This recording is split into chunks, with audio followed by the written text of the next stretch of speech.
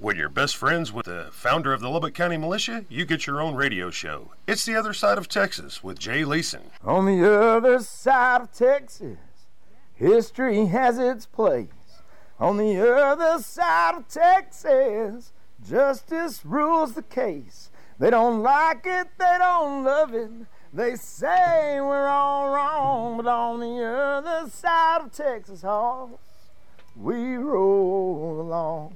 Hey, how about that? Welcome for tuning in, and thanks for telling a friend that you hang out on the other side of Texas. That's my friend Weston Taylor. If you hadn't heard that yet, pretty talented dude. Thank him for doing some intro music for us here on Other Side of Texas. I'm your host, Jay West Texas Leeson. Across the way, Queen Catherine. This radio empire will be hers one day, broadcasting from the studios where Buddy Holly became famous, right here at KRFE AM 580. Lots of things to get into today. And I'm not sure where I quite want to begin. There's some state stuff. Ross Ramsey, the professor. He's so great, Ross Ramsey. I love Ross Ramsey. He'll be coming up here in about 15 minutes. And then the Balmorhea Pool. The spring-fed pool in Balmorhea has been shut down because the concrete retaining walls are faltering. And we were supposed to go there. We have this father-daughter camp out, and we try to go to all these cool places, and the pool at Balmorhea has been shut down as of like 2 or 3 days ago. And now we can't go. And my little daughter is upset about it. A whole lot of little girls are upset about it. But somebody who can tell us what this is about, and Balmorhea is a community of, I think, of like 520 people. And this is a big tourist thing for them. And now that the pool's shut down, this is a great Other Side of Texas story. So the editor and owner of the Jeff Davis County Mountain Dispatch, Bob Dillard, be joining us at 5:35 here on the show to talk to us about what they think happened, what may be the problem, and there are all sorts of theories out there. Like, well, this thing was built in the 1930s. We hadn't done anything to protect it. 2, well, it's the fracking that's shaking up the ground in the counties westward. And there are people who swear by both accounts. So those are sorts of things that we're going to get into here. You know, something I'm going to start talking about because it's on my mind, because I'm going to look at it inside and out. If you had to go to if a statewide publication said, okay, we want the story here, we want the scoop on what's going on with the Texas Tech Vet School and A&M's opposition to it because it makes for good story, especially Aggies versus Red Raiders and, you know, all the stuff it begins to drum up. You have to go through this timeline, and it's really, really complicated. The timeline, and then you can't presume what the motives are on A&M's side with opposing the vet school that they are, the way that they are. But I've had to go through and draw out this whole timeline about what's going on there, and then to try to write it in 800 words, which may seem like a lot, but it's not. It's not enough to really tell the story of what's going on. So I've got some questions there as I've begun to write through this and think through it on my rough draft. And I don't know if I'll get to it today, but A&M says that they're putting $90 million into the Panhandle. And I don't understand. I know why they're saying it, because there's a great Texas Monthly feature on John Sharp. I think it's called Sharp in Charge. It's from a year or two ago. It's a really well-written piece by the Texas Monthly, and it shows you the kind of acumen that John Sharp, the chancellor at Texas A&M, has, the Texas A&M system has. And he's been doing politics for 40 years, and so you've got this great battle, and I know that people at Tech and people at A&M don't want to make this about Sharp versus Duncan, but that's essentially why these big universities hire who they hire, because they want a Sharp who knows that legislature and how to whip the legislature, because that's where all this stuff happens. And then you want a guy like Duncan who may not whip, but he is like, if this were a poker game, Duncan is the master of the slow play. And Queen, as you get into college, you'll see this more and more. But there are two ways of playing poker. There's the slow play, and then there's the fast play. And what you have is Duncan knowing that he's got the cards because the higher board of education is behind him. The numbers are behind him. A lot of ag groups are behind him with this vet school thing. And he knows that he's got the boat, the full barn, as it were, in West Texas nomenclature as it relates to poker and the full house. But on the other side, you got Sharp, who knows that he's got money. And, you know, I think in 2016, the Texas Tribune reported that Texas A&M got an allocation. They call it allocated university funds, but it means the public university fund. They got $300 million, and that's West Texas oil. And lands in West Texas to which A&M and Texas have access. And so Texas got $600 million, out of which they can build all the buildings they want to on their 40 acre. Like, at what point does the University of Texas at Austin go Jetsons and like begin to stack up like a 4-tier city on top of itself so that it becomes like 160 acres? And that's their problem, is that it's that they are just secluded to 40 acres, but A&M's got all this growth because it's just wide open spaces. Anyway, back to that. Guess who gets not $1, not 1 cent from the PUF fund, or allocated from the PUF fund, and that's Texas Tech. And so it sets up, it sets up this situation where Tech is playing the slow play, and A&M is running this fast play, trying to get ahead of Texas Tech. And, you know, I may say the $90 million because that's going to be the proof in the pudding, how they're putting this $90 million together. But Sharp says this, you know, I'm trying really hard to get John Sharp on the program, and I will give him a fair hearing, and I'll be delighted to have him on the air. But I can understand why he would not want to come on radio in Lubbock's backyard and discuss all this, especially with, I mean, I've been at times snidey towards Sharp because I think that this hullabaloo stuff at A&M gets in his way of seeing what's best for the state. But they have a ton of money, and I think that they get in this situation where they think that they will keep an effective monopoly on vet sciences. And there's a conversation that needs to be had. But what they use is pipeline argument. And that's what I was about to get to. Like, these guys who run these consultants, which effectively run everything now in Texas. Everything's consulting. And these consultants change up their jargon all the time. And one of the things that they used to say vouchers. They don't say vouchers anymore. What do they say now? They say school choice. And I think that Sharp has been wise.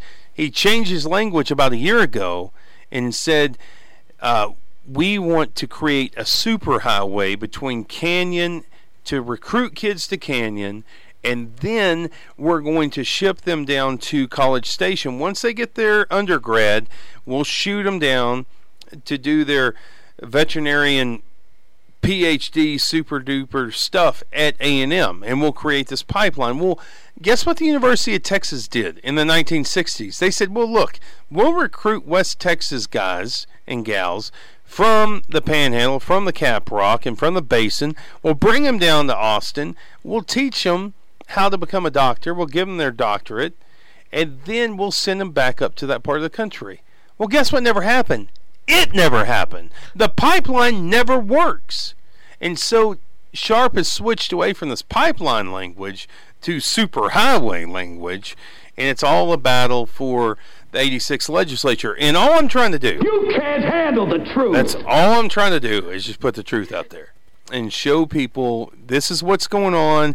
I want to give them a fair hearing, but I think at the end of the day, through everything I've looked through, even if and I dare say this, even if I lived in College Station, I would look at all this and say, I think Tech's right. We're never going to create a superhighway.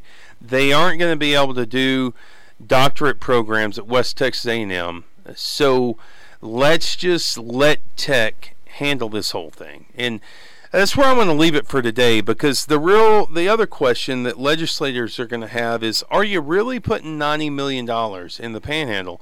And I just don't see how that's the case. I'm going to leave that for tomorrow, leave you hanging there.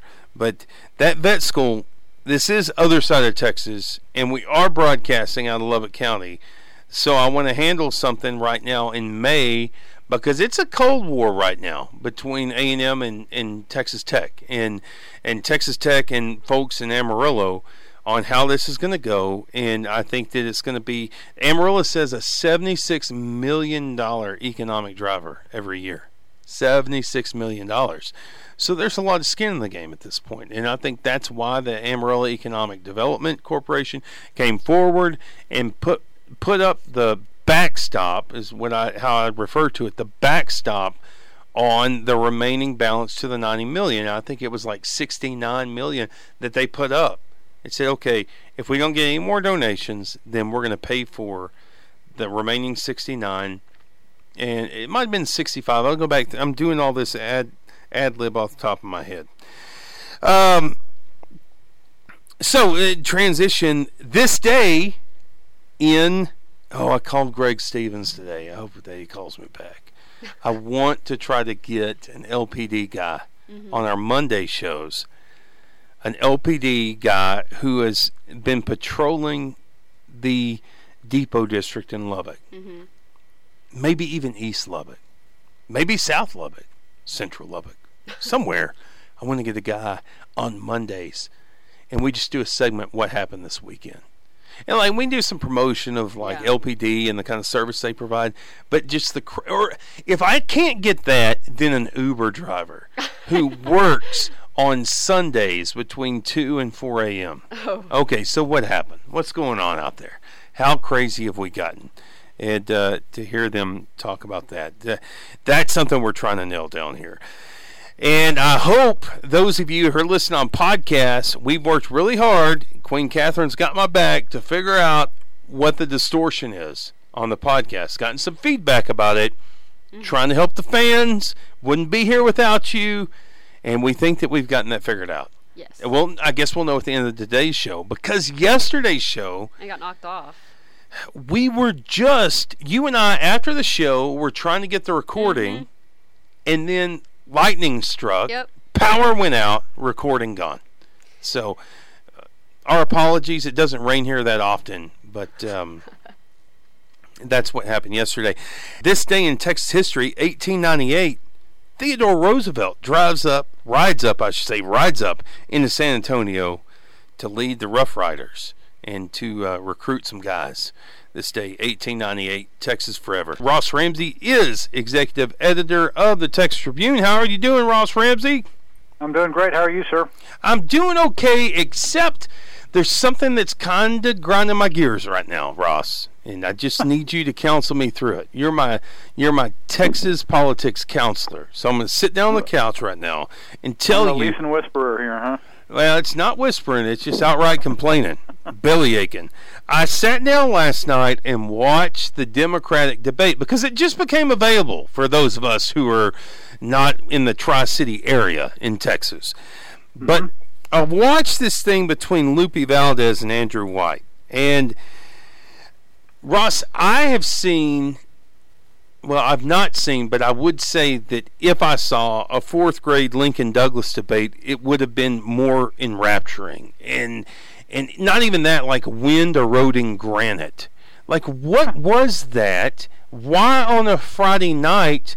And to me, Ross, a cannonball will not sink faster than Lupe Valdez. And if I'm Beto O'Rourke and I'm trying to put together a ballot, and in my estimation, this is a pretty loaded question, by the way, but in my estimation, he is trying to essentially restart a Democratic infrastructure in Texas, why in the world would he want to be linked to Lupe Valdez, who, I've got 2 or 3 examples here, but just questions where she can't get her decimal points right, and where she's saying that Texas schools closed down for hunting, and PolitiFact says, no, you're wrong, like we're going to there are schools in Texas that shut down for hunting season. Okay, so let me just because I'm really wound up about this. Number 1, the debate, why on Friday? Number 2, why will Beto O'Rourke not just come out and endorse Andrew White so he's not tied to this, what I think is going to be a Lupe Valdez disaster for the next 5 months? The first thing on the Friday night deal is you go on whatever night that you can get both campaigns to agree to. Sometimes that's, sometimes that's great, sometimes that's not great, but you go with what the candidates will sign off on. And it's not unusual to have them on Friday nights. George Bush and Gary Morrow back in the day had their only debate on a football Friday night in the fall. So there's not much you can do about that if that's all the campaigns will do. I disagree a little bit with your assessment of Beto O'Rourke. I think he's not building a party. I think he's building a campaign. And the difference is that, the Democrats and the Democratic Party, are capable of worrying about themselves, and he's just trying to get his own campaign past Ted Cruz, and he's got the advantage of being at the top of the ballot and not having to worry about who's above him on the ballot and how they're performing. So, I think he's probably made the calculation, that's not my race, I'm not going to get involved in it, and I don't want to come out of a small attention runoff election as a guy who intervened in another Democratic family fight.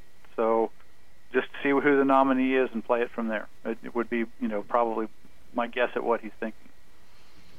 It's a pretty small family, Ross. I mean, you could certainly jump in there.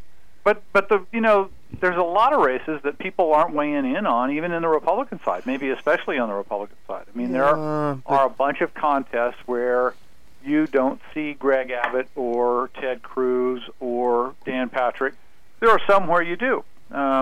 But, at this point in the game, a lot of those guys are just laying low, wait for this to get by, and we'll worry about November when we've got the slate set. Well, but not Patrick. And look, I would just run the inverse here. We're going completely off script, and you've been doing this for 40 years, so we can do that. But I always love that. You send me a list of things to talk about. Yeah, and then we're going to come back around to it. They're just things that get my attention over the course of the day. But, yes, Patrick's getting involved. He's lighting Joe Strauss up right now, saying that he's, quote, laundering money. One point, your Patrick Svitek, $1 million in this cycle routed through the House Leadership Fund and Associate Republicans of Texas, to which, okay, well, you're tied with all, I don't know what kind of accusations I want to make because I don't want you drag you down with me. Like a cannonball, Ross. But Patrick's certainly involved. And I just, O'Rourke may be building a campaign, but he's trying, grinds, I just cannot understand. If I'm O'Rourke, I clearly want Andrew White. If you're O'Rourke, you step outside of it for a minute and you say, does it help me to get involved in this other race, or is it at best a neutral move? And I would argue that it is at best a neutral move, and that getting into it could interfere with what he's really trying to do, which is trying to get elected. You can do all of that party building stuff, as you will, but your main job is to get elected, and he's focused on that right now. Yeah. I think getting involved in another race, I think every consultant in either party would tell you, stay out of that, mind your own beeswax, concentrate. Okay, Ross Ramsey, executive editor of the Texas Tribune, as we tarry on here. I've talked to a lot of people, especially my brother lives in Wisconsin, talking with people up there.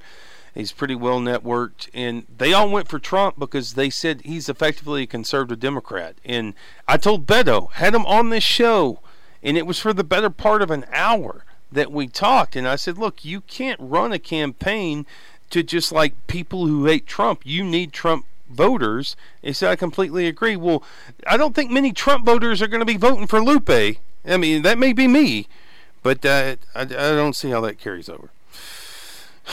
Yeah, I just think it's fraught with peril, and he's probably better off staying out of somebody else's fight. Okay. So in the 90s, we got all this money from cigarettes in Texas. I remember we were doing two things in high school.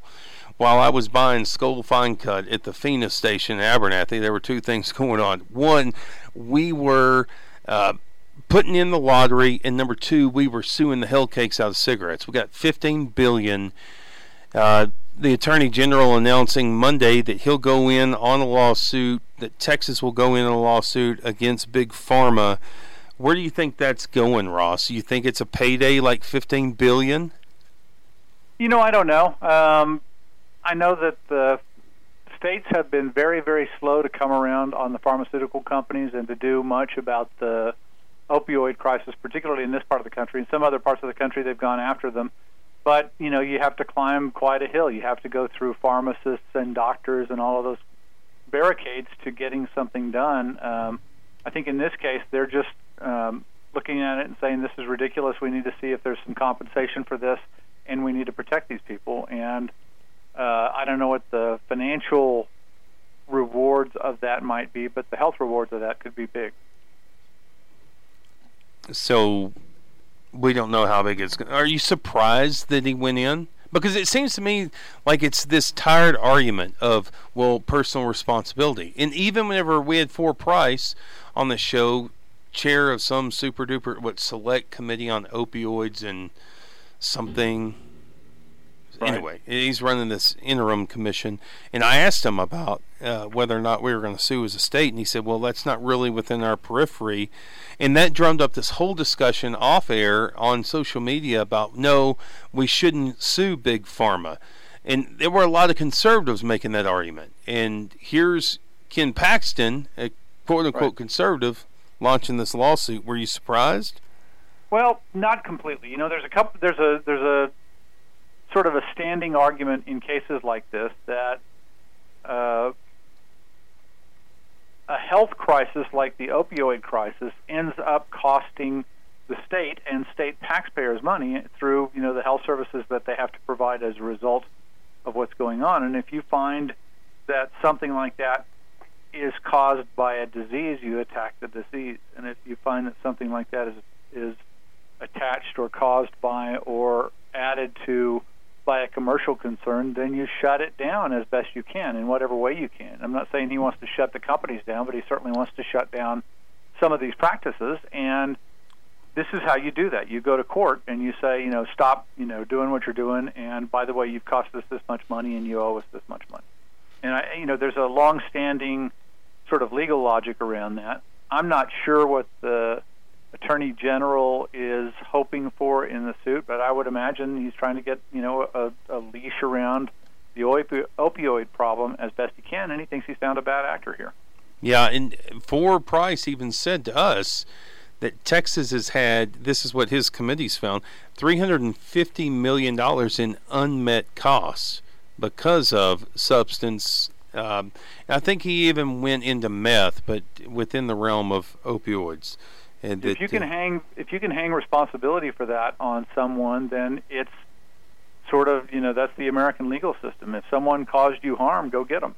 Yeah, something a lot of people are interested, especially in rural Texas, all over rural Texas, in whatever direction, is this speaker's race, and a lot of people may not say it publicly, but hoping for a moderate candidate. Today. Is it today? Was it from your piece today or Monday? I think it was today. It was today. Yeah. Dennis Bonnen, Angleton, South Texas, says he's out, which was surprising to a lot of people. What'd you make of...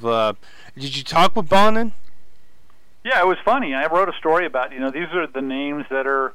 There are 4 people who are signed up to be speaker. You have to file papers so you can raise money, spend money, like campaign finance. And there are a bunch of shadow candidates and a bunch of people who either are asking members if they think they might have a chance or who are being mentioned by other members. So I did a column a few days ago that basically said, here are the 4 official candidates, and here's a list of some of the unofficial candidates that we've heard members talk about or who've talked about, who are poking around themselves.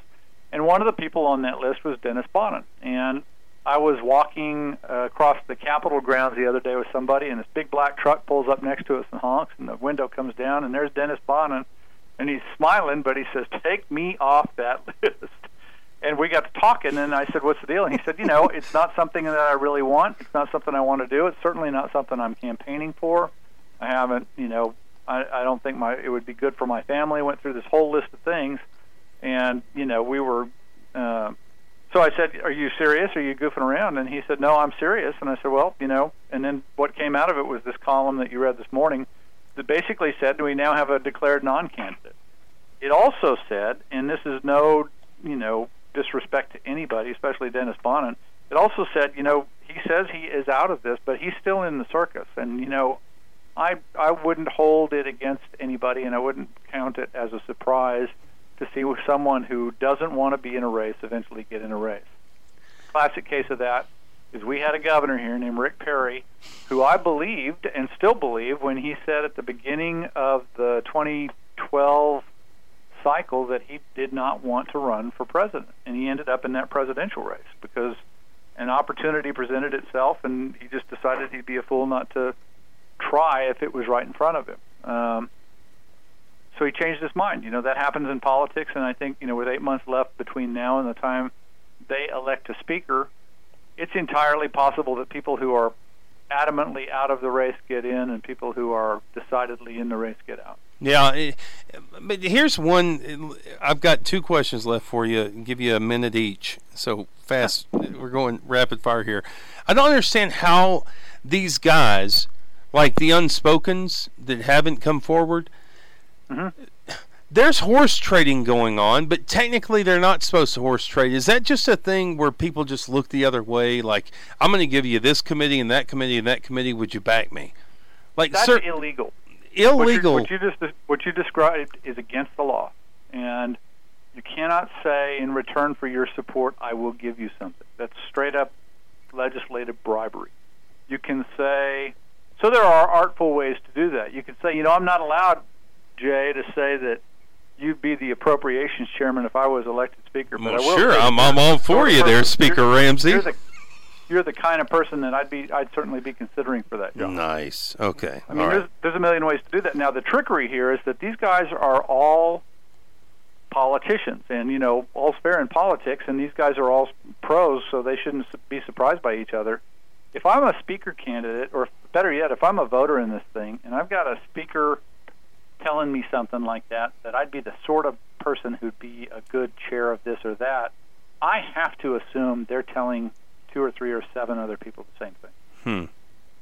Okay. And really, you come down to, and we've talked about this before, I think, I think it's more useful to talk to a psychiatrist than it is to talk to a political pundit in these things, because they're based on relationships and on personal ambition and on what each member thinks is going to be best and the best vote and the best leader for the people back in the district. I get worked up about all this stuff, and I know that Ross is coming on Wednesday, so I can just sit down with my my Texas political therapist, Ross Ramsey, and talk about it. Last thing here, how much do you think the Price people, the 4 Price people, wigged out when they read the first 2 words of your analysis? You run an analysis piece on Monday, Wednesdays, and Fridays, TexasTribune.org. But how much do you think they wigged out whenever they saw the first 3 words being analysis, for declared? Do you think anybody wigged out about that today? No. Okay. All right. He's Four Price is the calm guy. Because I read that and immediately was like, oh, what? Why is Ross calling? First of all, why is 4 being called 4 in the Ross Ramsey column? But oh my goodness, he's in. The best way to read a column is to set your coffee down, calm yourself, and then start reading. Okay. I hope that's what people do with me. He is Ross Ramsey, at Ross Ramsey on Twitter. Thank you, Ross. Always a pleasure. All right. So here's some people like to listen because I shoot them straight. We're taking the girls down, me and a pack of dads, taking some girls down, our daughters down to Fort Davis, and we're going to have a great camping experience with them. But we wanted to go to Balmorhea and check out the pool. because we've always heard about this pool and it's going to be great. And then 2 days ago, guys were like, well, the Balmorhea pool's closed. Well, why is it closed? Now we're trying to find a water source because it's going to be like 100 degrees. A water source to go jump into. But this Balmorhea thing, it's a big tourist destination for a lot of people in West Texas. And I came across Bob Dillard. He runs the Jeff Davis County Mountain Dispatch and has for 28 years. He went out and fed his heifers and found some time after publication today down there to come on the other side of Texas. Bob Dillard, thanks for coming on. You bet. Glad to help out. So, give folks an understanding of, you've seen it firsthand, like we see a lot of statewide reports about this, but what's happening at Balmorhea? Well, it's a bad deal for certainly this time of year, because this is obviously the tourist season. It used to be open only in the summertime because it was just too cold to get in the water. It would be open Memorial Day and close on Labor Day, and because then finally they did away with that. Spring-fed water. Yeah, it's spring-fed water, and it's it's like 70-degree water, and there's like 15 million gallons goes through there every day.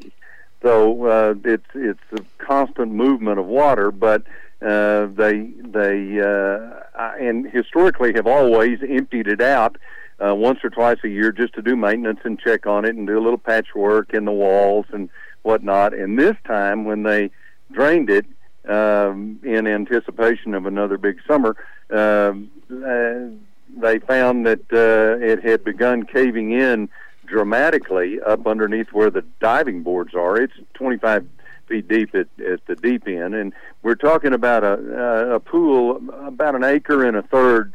It's the largest in the world spring-fed pool, 1 acre and a third in size, and suddenly they found where it was just caving in on itself up underneath where the diving boards are. So the state will bring in some structural engineers, etc., and take a look at what's going on. There's real conjecture, Jay, about whether or not we're talking about some. There's plenty of folks who'll tell you that it's all the fracking and all the water that's being taken out of the ground, all the earthquakes. So Reeves County suddenly, Balmorhea is in Reeves County, and I'm right next door in Jeff Davis County. But Balmorhea historically has not had very much oil and gas business at all, but suddenly it is booming, and suddenly there are lots of earthquakes, this just continues to happen. They're not huge; they're 2.3s and 2.6 and those kind of things. But you can look it up on the U.S. Geological Survey. They're going on weekly. And so there's a lot of conjecture, there's a lot of argument. Well, it's all that damn fracking, and they're tearing up everything, and it's going to cave it all in. On the other hand, this was built in the 1930s. So there's another school of thought that says, erosion, time, water, dirt, cement, slowly it's just eroded to the point where it's now time for some major repairs. And unfortunately for you and your daughters, and your friends' daughters, it's going to be maybe a year before they get this thing back up and running, which is, as I say, a big tourist draw for lots of folks. And certainly with the growth of the oil field in West Texas, heck, you're from Lubbock. All you got to have is a half-inch rain, and the playas turn into party spots. So that's kind of what Balmorhea has become. It's become a great destination. So we've never really partied at the playas, but plenty of mosquitoes at the playas. Yeah, that's true. But Bob Dillard joined us here. He runs the Jeff Davis County Mountain Dispatch. I want to. Do they? You say they drain it every year. So last year, I'm assuming mid-May, about this time, they drained it. Did they see this kind of structural damage then? Apparently not as severe as it is. I haven't heard anyone actually say that. Of course, immediately you begin to get, you'll have to talk to Austin. And so, but a lot of the local guys are saying, this is just a long time coming. It was built by the CCC back in the WPA days, the Civilian Conservation Corps, and they came in and built a lot of this stuff at Indian Lodge in the Davis Mountain State Park and at Balmorhea State Park, and the pool was built in those days. So some of the concrete that's in there may date from 1935. So, there's every chance that just the general movement of the ground itself would create some of this problem. What do they? So, and then obviously, you got 15 million gallons of water passing through there every day. So there's, it's a long time coming. So probably was it state? Was it Corps engineers that came in and looked at this? Structural engineers from the state, or is it local guys that were doing? No, they haven't gotten here yet. The so state it was is local guys. So here's my question: how bad do you feel if you're a local guy and you called the thing off?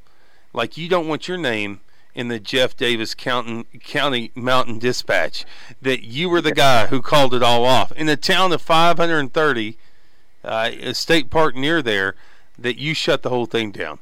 Or do you feel like a hero? It's one or the other. Either you're wanting to get out of town and avoid shotgun shells and eggs, or you want to say, hey, I saved lives.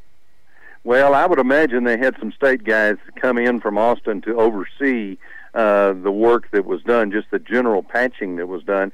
I'm almost positive they had guys come in from Austin, and when they spotted it, of course, they're bureaucrats and they're a different breed of cat, so they're immediately going to call foul, and then here we go with the liability issues of somebody getting hurt or so it doesn't surprise me. But what is kind of sad is that the state has cut back. So the last request in 2017 was for $600 million for all of our state parks for repairs. Just repairs, nothing new, just repairs. Wait, you say our state park. Time out. Is that down like Big Bend, Balmorhea, Fort Davis, or across the state? Not Big Bend. I'm talking about San Saba and Fort McCavitt and Fort Leaton and whatever you guys have got up at Cap Rock, at Matador, and all up in through there. All the state parks together asked for $600 million to just do repairs, and the state cut it pretty dramatically, and then lopped off $40 million more here apparently earlier this year. So the maintenance dollars are just not there for our state parks anymore, and that's sad. I mean, people are going to have to say, hey, these are important, and we want them taken care of, and we don't want them where we have to close them. So for folks making summer plans, closed indefinitely, could it be a year? Is it going to be 2 years? How long do you think this is going to roll out, Bob Doolin? I was told today that it would be possibly a year. Now, the park itself will be open in that the lodge rooms have been renovated, and they are beautiful. It's rock work done by really skilled artisans from New Jersey or from wherever, and from Mexico, and all the furniture is made of cedar that was cut in the mountains. So that's all for folks who haven't been down here and seen either Indian Lodge at Davis Mountain State Park or at Balmorhea. Those are beautiful, and they're great places to stay, and obviously you can do the camping thing and those kind of things. You're just not going to be able to get in the pool. So the park itself will be open, but the pool will be off limits. And believe me, it has gotten so popular that in the last 2 years they've had to restrict the number of people that are allowed to come into the pool area because it just got so crazy. As I say, the oil field, you mix 104 or 5 degree weather with a little water and some guys with a little time off in a case of beer, and you've got a party at Balmorhea. So those days have created a real glut of people on the weekends. Yeah. And of course, a lot of us can remember times when there might not be 50 people in that whole 1.3 or 4 acre pool. So, man, it's too bad that Big Bend Brewing Company doesn't have an ad in the show, and I could throw this in right now for them. But okay, well, we're going to keep hunting for a spot. Appreciate you updating us on what's going on in Balmorhea. And you bet, and I'll gladly help. But as you know, we're in West Texas. Water is pretty precious commodity. So there's just not a lot of choices, not a lot of plan B. So, tell me this. Give me a little guidance here for a second. I'll just only keep you a couple more minutes. But whenever I take off, probably tomorrow after the show, and I drive down, what's the best place to stay in? Or give me a couple of places so it doesn't sound like you're running a travel agency here. But I drive down, like if I want to stay in Marfa, what's a good place to stay at? It's not going to cost me an arm and a leg. There are not but a couple of choices in Marfa. Same in Fort Davis. There are not but like 3 choices in Fort Davis. There's Indian Lodge is still closed. Now, it's going to open next month, but it is being renovated. And that's Fort Davis. That's in Fort Davis. That's at Davis Mountain State Park. There's the Hotel Olympia. There's the Stone Village Hotel. And there is another Fort Davis Inn, which are the 3 choices in Fort Davis, basically. And in Marfa is the Hotel Paisano and the Thunderbird, and that's it in Marfa. Well, no, there's one out on the highway. I forgot about it, out on the Alpine Highway. So pretty limited now. I'll tell you this, Pecos and Balmorhea, you not get a room. Oil fields got them all. It's just totally impossible. Pecos is like Midland and Odessa and Monahans. They're building 2 new hotels in Pecos as we speak, and they've already got like 4 or 5 new ones. So, and there are 1,000-man camps in Toyah, in Pecos, and Barstow, and those kind of towns. These guys are getting $750 and $800 a month to park your RV. So it's insane. Wow. Well, a lot of folks with their hands out. I'm just expecting that I'll be able to get me a Jeff Davis County Mountain Dispatch at the restaurant. I will save you one. I will do that. All right. Well, Bob Dillard, we appreciate you coming on, buddy, giving us some. Don't have to listen to the statewide guys. Go straight to the source, Bob Dillard. And we look forward to having you on again soon. Hopefully not about something that's going to shut down tourism. I understand. To the extent that this is. I look forward to seeing you this weekend then. All right. Okay? Thank you, Bob. Right. Thanks for taking time. You bet. And say, I've been doing this about 10% of the time that he's been doing it. But make no mistake about it, Greg Abbott and Ted Cruz are going to run hip and hip in this campaign. And nobody has a larger treasure chest of political contributions than Greg Abbott. And I'm not speaking from either side. I'm just trying to give a straight down the line analysis here and say that if Cruz is in trouble with Beto, then I can guarantee you what's going to happen is Abbott's people are going to say, well, Lupe Valdez said this. Like she was off by $4 billion in her estimate, or she said something as dumb as there are school districts like 60 years ago school districts did close down. They closed down so that kids could go help with the harvest. That was 60 years ago, before machinery caught up with us and before Tom Joad had to leave the 40 acres. Okay, that was 60. Now that's not the case, but Lupe Valdez still makes these arguments and in some way trying to appeal to what I deem is like anti-gun folks that, yeah, can you believe that we're still sponsoring this through education? Like this, first of all, it's bogus, and secondly, you're bogus, and thirdly, you need to go away. And she's gonna sink, and guess what they're gonna do? Beto O'Rourke, if I were drawing a cartoon right now, Beto O'Rourke walking around ball and chain politically, and on the ball I would write Lupe. That's his problem. So with due respect to Ross, he's probably right, but I'm just going to throw out my intuition that that's what's going to happen. Hey, I want to thank David, our friend David on social media, saying today that we put out our weekly, every week we put out a newsletter on OtherSideOfTexas.com, all you have to do is go there and subscribe. We will not sell your email address. Just go there and subscribe, and you'll get a weekly review of what we covered. And it's put together in a pretty professional way. I say pretty professional, but it's put together in a professional way. And you won't miss a beat on things that have been written, things that we talked about on air. And David saying, I don't always agree with Jay Leeson, but he's one of the people I know I'm going to get the truth from. Check out OSTX, Other Side of Texas. And hey, that's fair. I don't agree with myself all the time. For sure. So I appreciate the criticism and the compliment. This day in 1898, Theodore Roosevelt arrived in San Antonio. This is San Antonio Express News today, to lead the Rough Riders.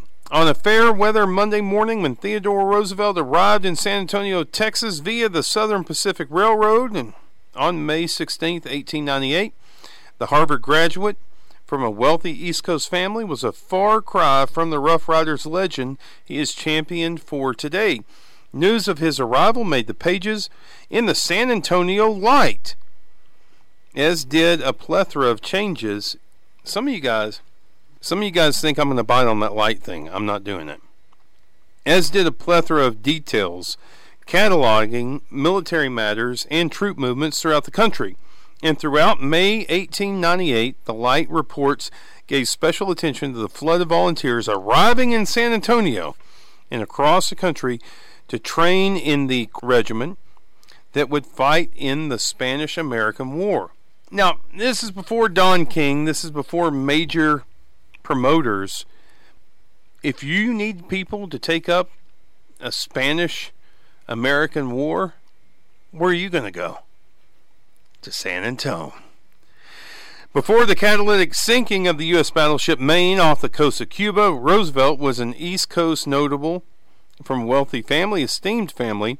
He was a Harvard College graduate, a budding politician, and prolific man of letters, and Assistant Secretary of the Navy, yet he had no combat experience to speak of.